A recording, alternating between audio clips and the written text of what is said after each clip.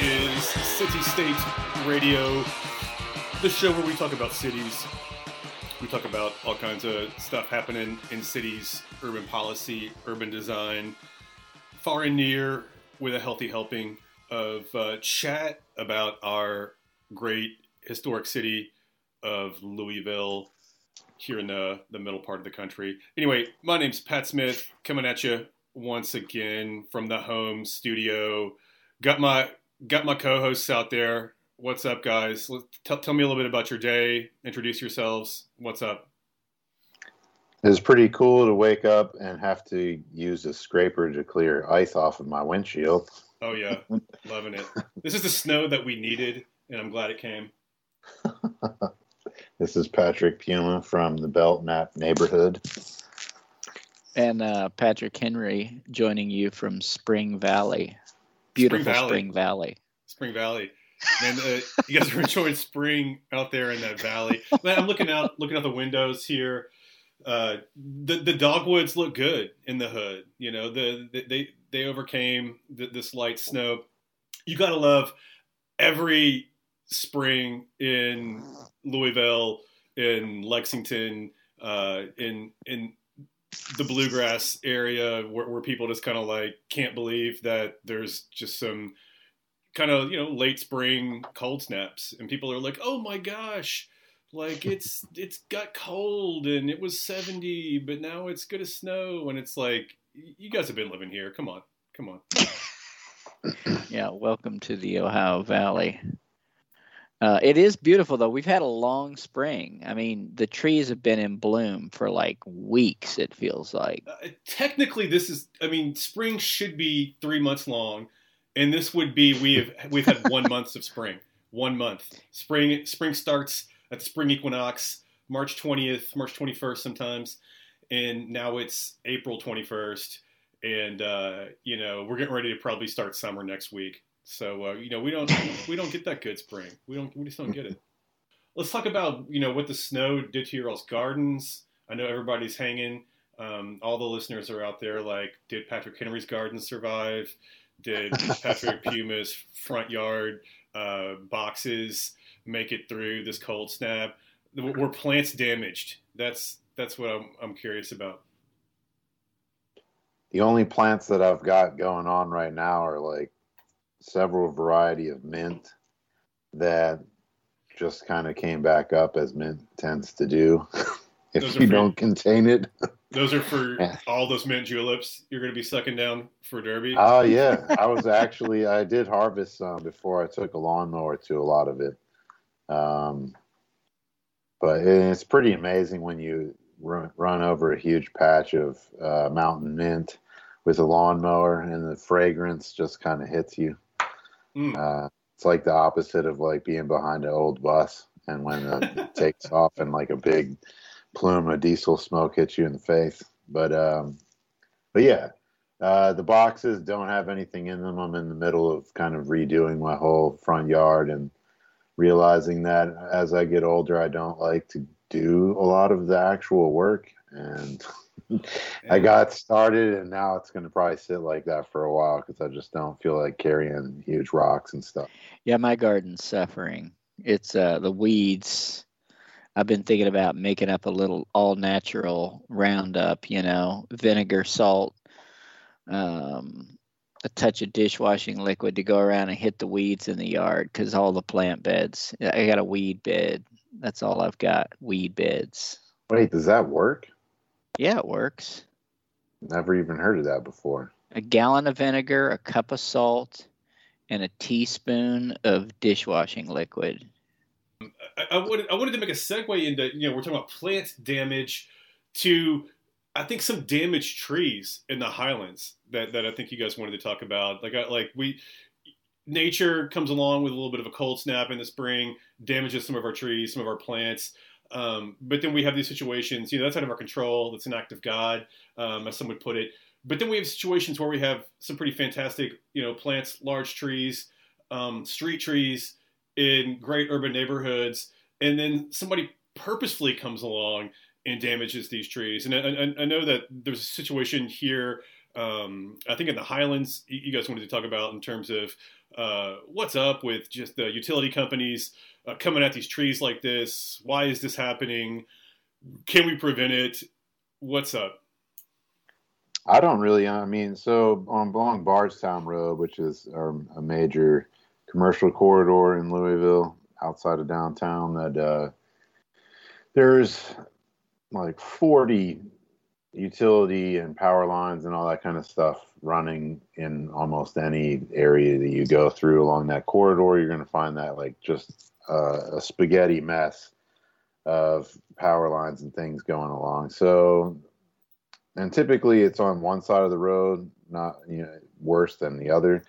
And it just happens that on the one side of the road that it runs along, at least in the section that I was looking at today, I mean, they V'd these trees to get them away from the power lines and things like that. But they did it to the point where there's almost no tree left. And I don't totally understand why these trees were able to get to the size that they got, and then all of a sudden they came in and cut them like they did, because there's most of the trees that I saw, and it almost seems like you might as well have just cut the tree down because it's not going to survive, and it looks terrible. I mean, I always thought that you plant these certain variety of trees because they don't get real tall, and I didn't think that you had to cut the trees if they were in the telecom and things like that. I thought that most of the times you would trim trees, it was dealing with like they were growing into the power part, which is usually much higher up on a utility pole. But that wasn't the case in this situation. And I tried to look up what the different like LG&E and different utilities that come in and cut this stuff, what their responsibilities are, but I couldn't find the documentation before this show.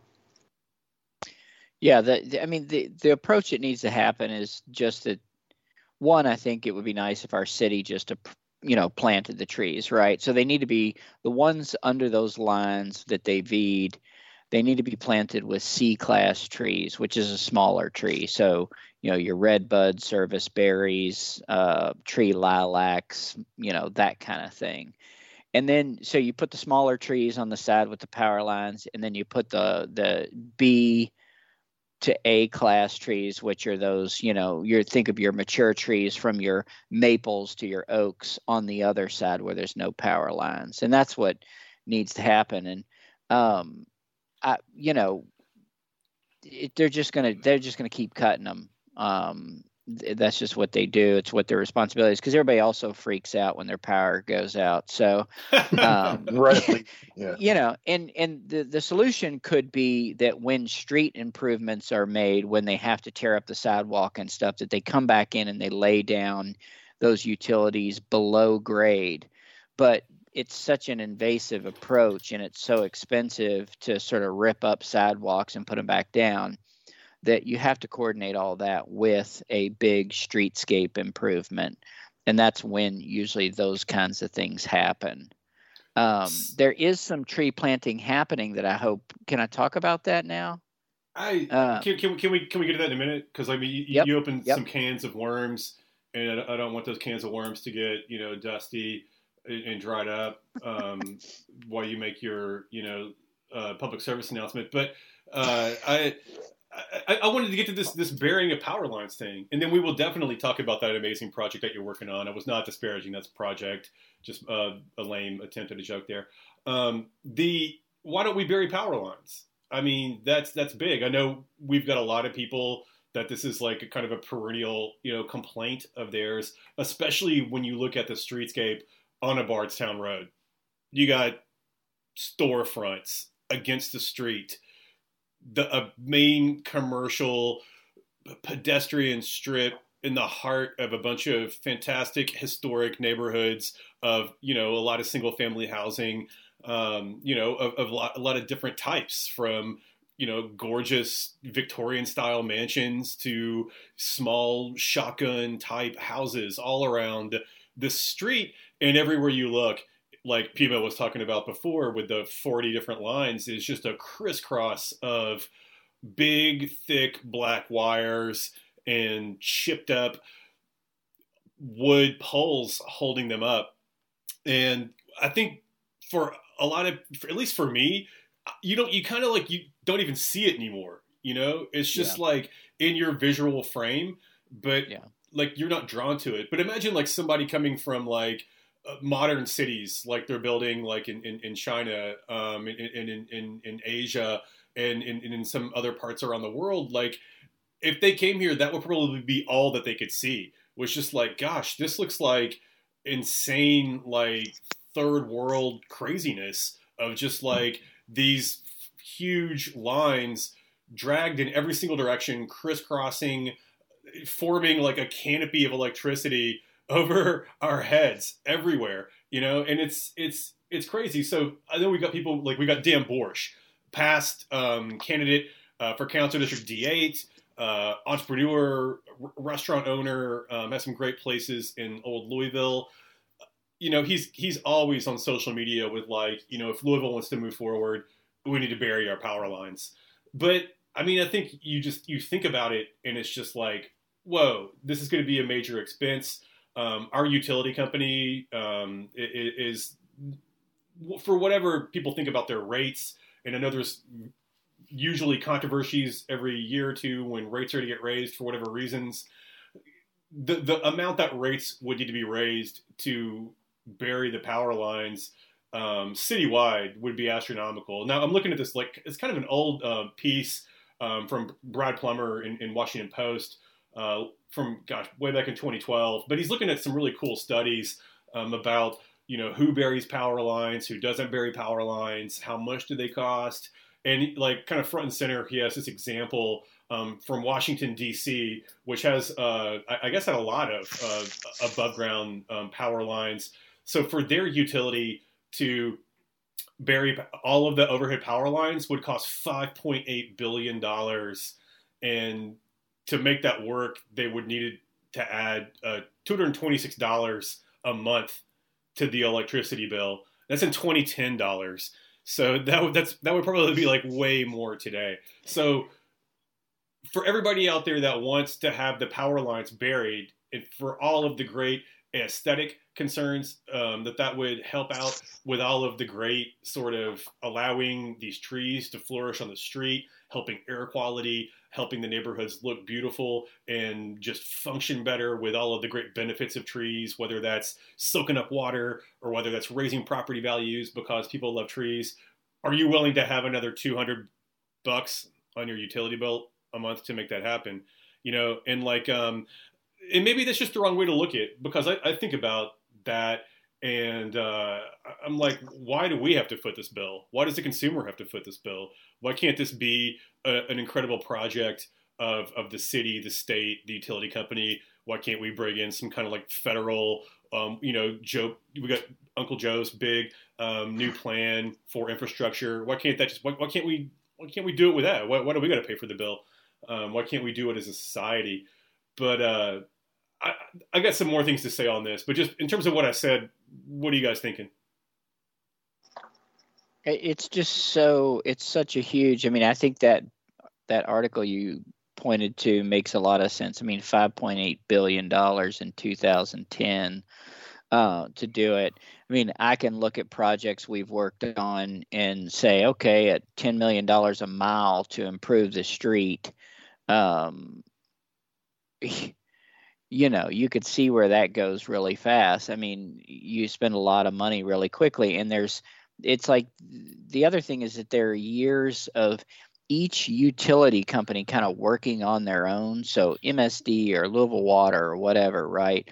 Sort of trying to put their utilities in the place that they feel like works best, is not going to end up, with a conflict with each other, those kinds of things. Totally. So there's a total like spaghetti junction below grade, Yeah. And so then to sort of take all those pieces, put them below grade, deal with all the easements and things like that. It's not always easy. And a lot of times, even when utilities are buried, you're still trying to find places to plant trees because there's so much crisscrossing of infrastructure that can happen below grade, and the easements that go with it. It just becomes really challenging. Totally. And in Brad Plummer's article here, he's talking about some reasons why it could even be more expensive than maybe this DC example, where it's it's a wet area, it's a low-lying wet area. That prevents some cities from being able to do this. Colorado has like extremely hard like granite, like as a part of the geology underneath, like right underneath the street. You like that would be an enormous cost to sort of dig that out. And then also, I guess as a reason why overhead wires sometimes maybe make sense is that it's extremely expensive and disruptive to repair underground wires to the level of like, it's not like just like, oh, ice storm, overhead wire got taken out, boom, contractor guys are here, your power's back on in 3 hours. It's like, oh, okay, it's underground. Well, we got to get the permits. We got to shut down the street. We got to dig up the street. I don't know. I think that there's a lot of things that people don't think about that makes this maybe not a super easy fix in terms of doing this underground. One of the things that surprised me is a lot of the utility companies, they own their own poles. Yeah. Which I think is like if you could manage like the sort of maybe the city owns the poles and then dictates where the things go and forces people to share. I mean, you go back to like the Google internet that we had briefly, right? If that was all done on a public pole and they were sharing those poles, well, then you'd minimize, like on Main Street where there's like in one block, you might have 20 utility poles, right? Because everybody's got their own pole. Yeah. You could just minimize that and coordinate it a lot better. Totally. And I think another sweet spot here for the potential to do underground lines is like sort of, major new construction or infrastructure projects. Like say I know that we're looking at a new plan for Broadway, which is a huge street in Louisville, multi-lane street that cuts across the entire old city from the Shawnee neighborhood in the west all the way over to the Highlands in the east.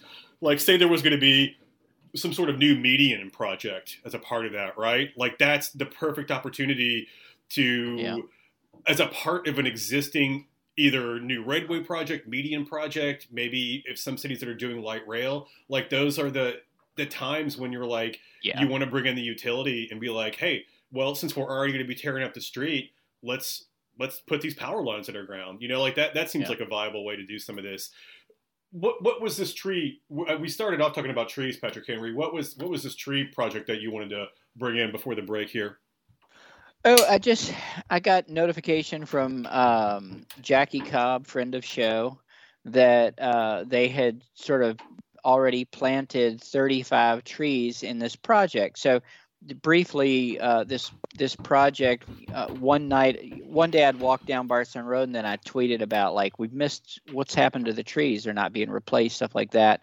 We should plant, trees this spring. And of course, Jackie said, hey, I'm on it. Let's do this. Right. And Ben Botkins, other friend of show, had already started having a conversation with KYTC about how can we plant some trees on Bardstown Road in the right of way, at least in this section between Mid-City Mall and Eastern Parkway, right? So Jackie, Rob Monsma, and myself got together and said, well, let's sort of boost what Ben's sort of already thinking. If he can get trees going in the right-of-way, we can get maybe trees going outside of the right-of-way on the private property, and sort of really sort of tree up and say, this is what a green Bardstown Road would look like, a heavily treed Bardstown Road. Not even heavily treed, but just a normally treed Bardstown Road. And so we started talking to Cindy Sullivan with Trees Louisville. Yeah, these are all friends of the show. And got in touch with Casey Chambers Armstrong about, is there, they were doing some stuff that she'd sort of picked up the green, I forget what it's called. It was like a St. Patty's Day thing that Brandon Cohen was doing before, when he was a council person. She kind of picked that up. And so anyway, we all got together. And really, I think it was really heavily Jackie, Trees Louisville, our council person, Cassie Chambers Armstrong, and her legislative assistant, Megan Metcalf, kind of sort of found the funds, went to MSD, got some grant funding from MSD, went to KYTC, Jason Richardson over there, and talked to them about, okay, can we get this thing that Ben was pushing? Can we sort of do both of these projects, parts of both of these projects? And so through all these groups, we had a little bit of a tree map that Ben and the tree forester, the urban tree forester, done, and then Jackie and Rob and I made a tree map, and we sort of combined them, and like I said, this group Trees Louisville and stuff sort of modified it and made it better. They went out and they did it. So far they've planted 35 trees outside of the right of way in the sort of section between Mid-City and Eastern Parkway. Mid-City Mall, Eastern Parkway. Yeah. Yep. And nice. now, and they've gotten the permits to cut 30 tree wells on Bardstown Road as well. So they're doing this project, It's big and time. all of those people, they're doing it. So kudos to everyone involved. Good stuff. Trees coming into the hood. Citizen action in action. I love it. And the right trees, so where we need small trees, where we need big trees. So we won't have LG&E hacking them to death. You're right here. Art FM, WXO XLP Louisville. You're here in City State. And if you ever want to interact with us live, real time, because we're mostly sitting here checking our phones while we're on the radio with you, you can hit us at _City State, and there's a good chance that we could talk about, whatever you want to talk about if you hit us up. I mean, we can't take every request or comment, but if it's a good one, we'd love to bring it in, especially if it's about what we're talking about right here. And I know, Patrick Henry, you're chomping at the bit to get into Elon Musk's situation. I mean, honestly, I see these tweets come across about what he's up to and pay a little bit of attention. There's some stuff about tunnels. It all looks kind of ridiculous. I'm not even sure what it is. What's going on with Elon Musk's transit tunnels? Yeah. So, the story came out. I guess they released on. They did on one of the news or a couple of the sort of news like CNN, MSNBC. They sort of did a story on these, the Boring Corporation or the Boring Company's tunnels that they did in Las Vegas under their convention center, right? So they did a 1.7 mile tunnel under this convention center as sort of a test pilot for this thing, and it's it cost a little over $52 million for this thing. And the big question is, does it make any sense to do this thing? So it's a tunnel right now. It's a tunnel for Teslas, right? It started out as, if you think of a subway, right, it was going to basically be a tunnel with some kind of a tram kind of thing. It was almost like a small EV bus that sort of ran on some kind of tracks or blade or whatever. It would get people from one place to the other really quickly. And it's turned into, single occupancy vehicle, basically Teslas driving around in a tunnel under the convention center. And, there's all this question of, is it the answer?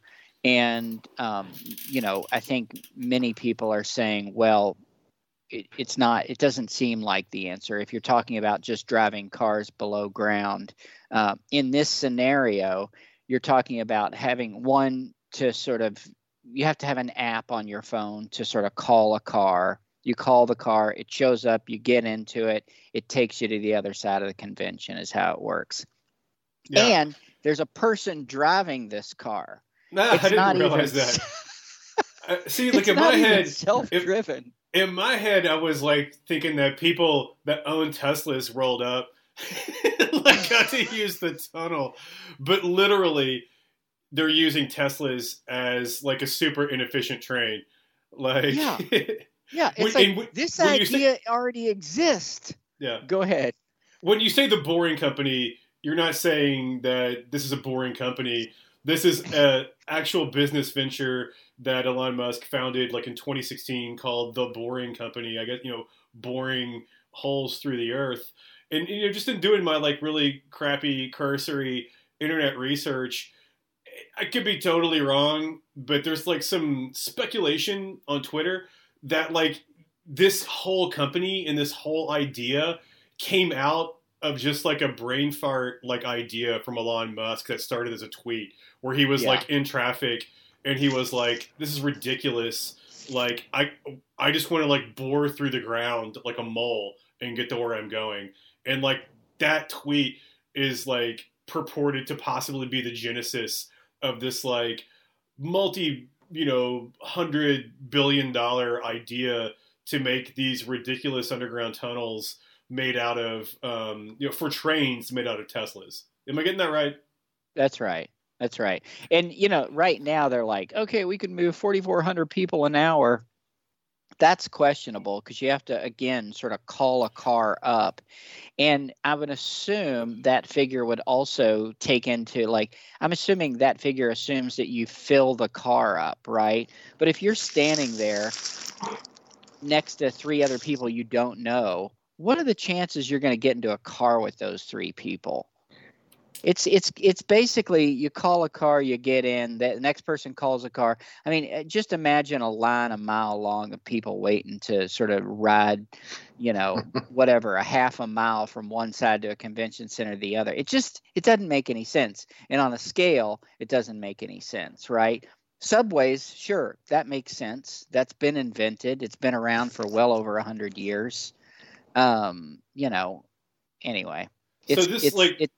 They did some demos on this in Vegas last week. Is that right? That's where we're seeing these pictures that everyone's making fun of.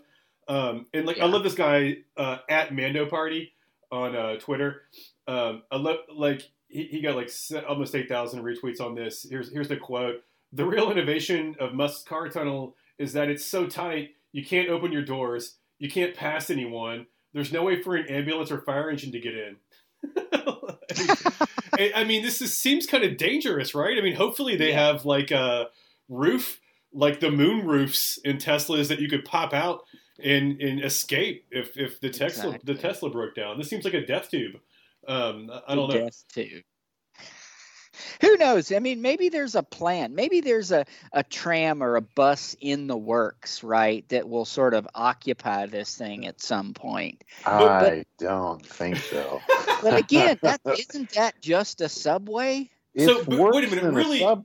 Really making fun of this was a way for us. It was a Trojan horse concept for us to get into the idea of electric vehicles as an answer, right? And I'm not sure which one of you guys had that genius idea for us to do that.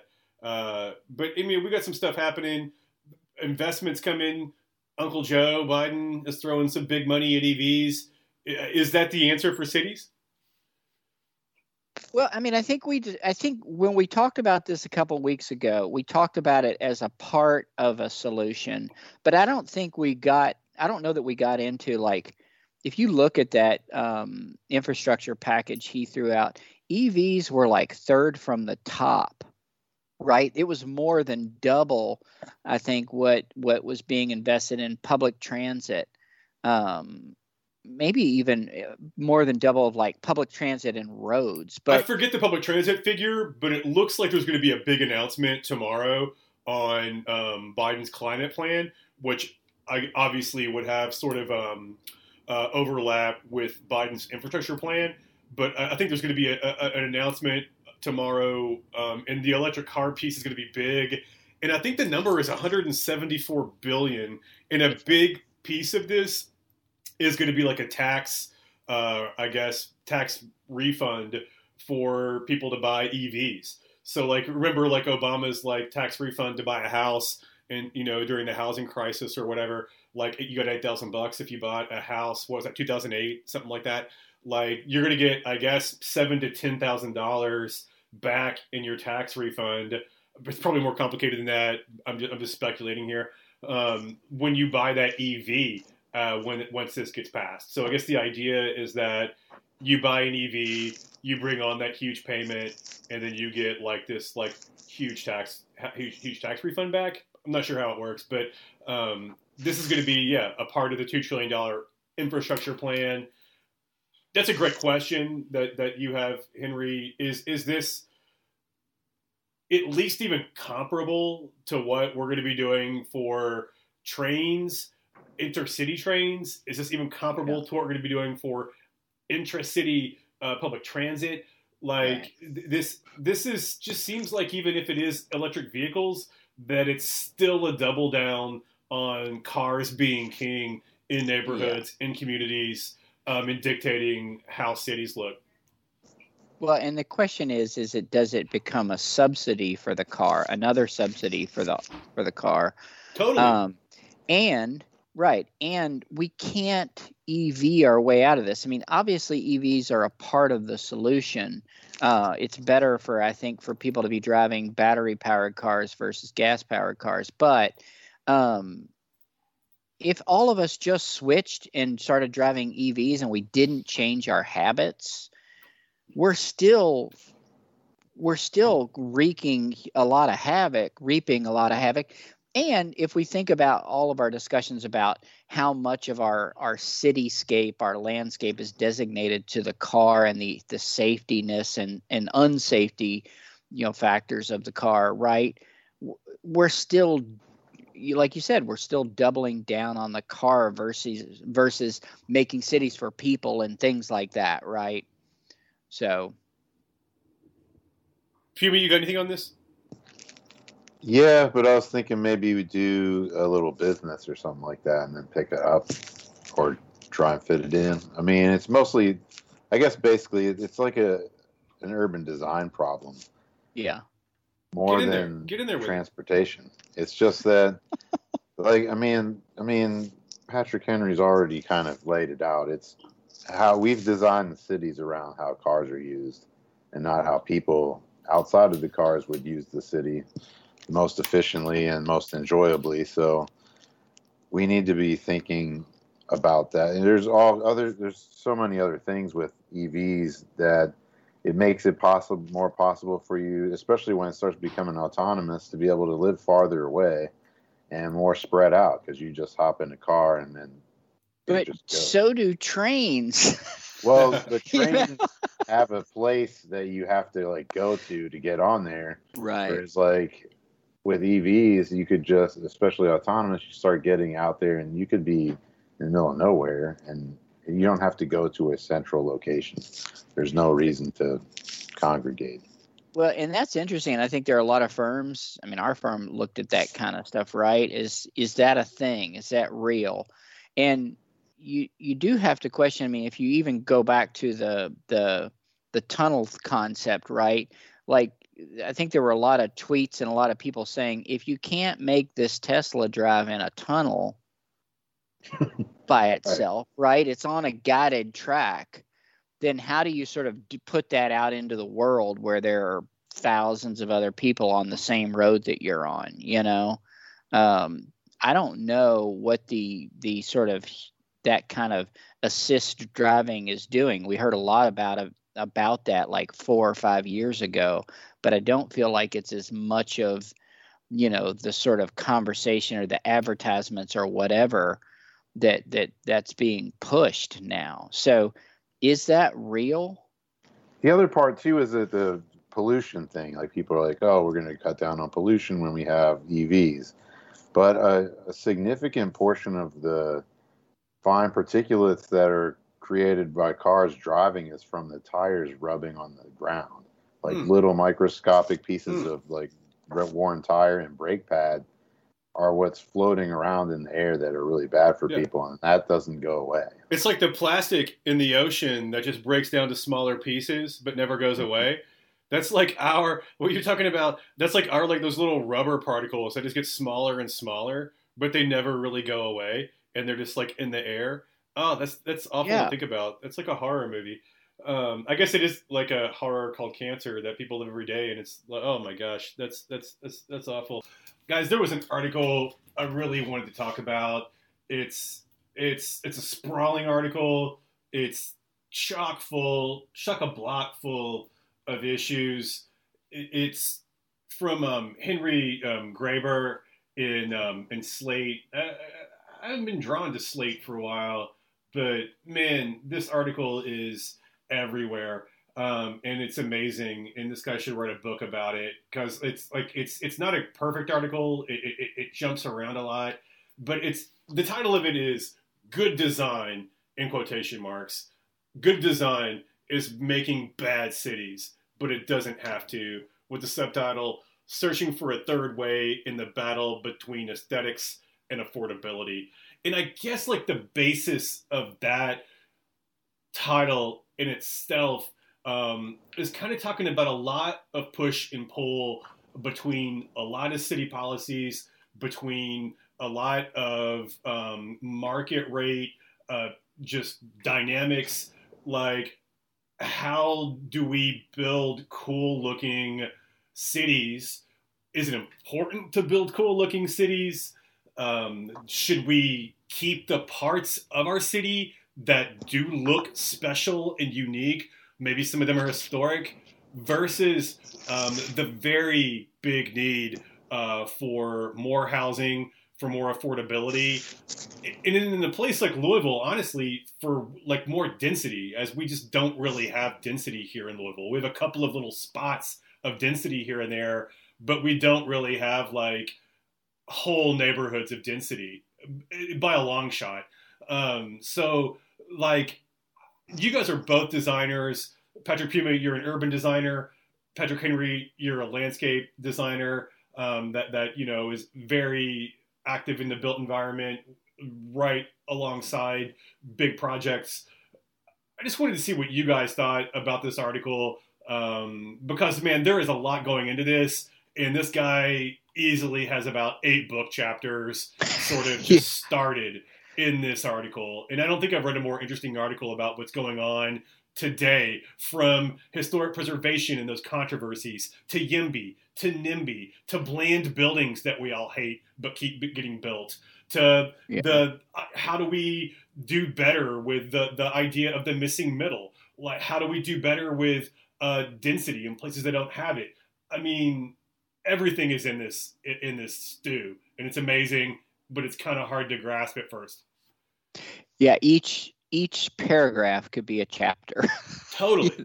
I mean, there's like, he throws a lot at you, and I it's funny, the tab on my the tab for the website, as I've got it pulled up, it reads "How Design Review Boards Make Cities Pricier and Whiter." Oh yeah, yeah. And so real quick, really, what is a design review board? What's that? What is just a design review board? So, I mean, there's review boards and all. There's historic review boards. There are basically any plan that gets built, right? It has to go through like a metro review process in any city and those kinds of things. And I think he sort of gets into like these review boards. They either water it down. And that's often a volunteer citizen board, right? Often. So you may have people who are like historians, you may have attorneys, you may have architects or landscape architects, you may not, right? You may have planners, you may not. So it usually is a mix of a lot of different folks and professions. Yeah. Like he has this one example that he links to in Seattle where, there's like big, massive new dense apartment buildings get subject to sort of like these design review boards, and like for aesthetic reasons on like the design review board, like people just don't like the look of what it takes to build a big, giant, maybe not super aesthetically pleasing mixed use apartment building. The design review board will shut it down because it doesn't look cool. Like it looks like a big, like, and these are a lot of these big buildings. I know that like they're everywhere. Other cities around us, I guess for points of reference for people like in our part of the world, Nashville, Cincinnati, Indianapolis has been more successful in building more of these. But these are the buildings that are the kind of bland buildings that people complain about. But these are the buildings that you could get like 600 units. Yeah. Plus, like, your Five Guys burgers on the first floor and the post office space on the first floor and all of that. But people, sometimes these get shut down by design review boards because they don't look cool. Or because it doesn't have a certain architectural detail Yes. that, they think it doesn't Yeah. fit into like the fabric of the neighborhood or whatever, right? So you end up with design firms sort of trying to sort of meet a sort of set of rules that says, Yes. okay, a portion of this, you have to sort of offset the building faces, right? So they sort of sawtooth back and forth, or they've got to have this sort of different materials, right? It's got to have some brick and it's got to have this and that. And a part of the, percentage has to have a certain amount of fenestration, windows, whatever. And so you end up sort of meeting the rules versus, focusing on just good design, because it's like the review process can be so kind of strenuous, so long, so time consuming, which costs money and stuff like that, that you end up with people pushing designs through just that they'll know will meet what this group of people will approve. And that happens all the time. It's also used, all these kind of design requirements and things are used to keep certain people out of areas and things like that too. Like it's easy to shut down a project that might be affordable housing because you don't like the design, or you're using these kind of like random things that you don't like about it to keep a project from happening at all, just because you don't want it in your neighborhood. Yeah, this is like, grab our links to this Kristen Capps, he's a writer at City Lab, from a couple of years ago, talking about why historic preservation districts should be a thing of the past. And I don't know if Kristen really, feels that way. I don't know if that's a provocative title to get you to, click on the City Lab link there. Really great sort of lead in to that idea, though. Let me just quote Kristen here, because historic preservation is also a piece of this. As people are saying that we can't build these kinds of new buildings because it doesn't fit in with the historic character of a neighborhood, right? So, but let me read this quote from Kristen, which gets into sort of the myriad kind of issues that get brought up in this idea of aesthetics, affordable housing, what we need for cities versus bland buildings. Anyway, here's a quote from Kristen. Historic preservation is a handy tool. Sometimes it's the scalpel, a precise instrument for safeguarding the long-term cultural legacy of the built environment against the temporary whims of private interests. Other times it's the axe, a melee weapon for defending the interests of homeowners. I really like that, because I feel like that is that difference, and that came up really recently here in Louisville with the Liberty Hall building, what people called the Oddfellows building, where people seem like they were confused about what historic preservation is for. And I think in this case, that's a great example, and bumping that specific example up of the Liberty Hall Oddfellows building against this interesting piece from Graybar. To me, I would be 100% on board with tearing down that Oddfellows building if we were building super dense affordable housing on top of it. That kind of makes sense. I hate to lose a cool old building, and I would never want to see the aesthetics of that cool old building went out over a great project that was going to make downtown more livable and affordable and make it actually a place for people. But that's not what it was. I mean, it was getting torn down for really just the convenience of the landowner in that case. So I wanted to give you guys some more time to say anything you wanted to say about this. I know we're running out of time. I don't know how we'd get back into this article. I wish we would have given it more time. There's so many interesting tidbits in it. Just go check out Good Design is Making Bad Cities, but it doesn't have to, over on Slate. Well, maybe we can come back to it next week. It was a really dense article. I need to digest and I think, this. Okay. I was just going to say, I think the Oddfellows is a good, and I know we're not supposed to call it that because that's not the name of the building, but it is a good example of, there's historic preservation really attempting to save a building, right, with no intention, at least no public expression of a planned, a future planned use, right? Maybe if we saw what the next iteration was and we knew there was funding for it and all that stuff. So all the steps are in place. Because I do think, if you're going to tear down a building like that, you should have steps in place for the next thing and know. Because we saw it down with Museum Plaza where buildings were torn down, right? And then, I think in that instance, maybe the market crashed and that's what came. That can happen in any situation, but just, that we don't tear these things down before we've got a real plan set into motion. Hate to cut you off. We are at the end of the hour. Thanks for listening to the City State. Check us out _City State on Twitter. Peace out, you all. Be good. Peace.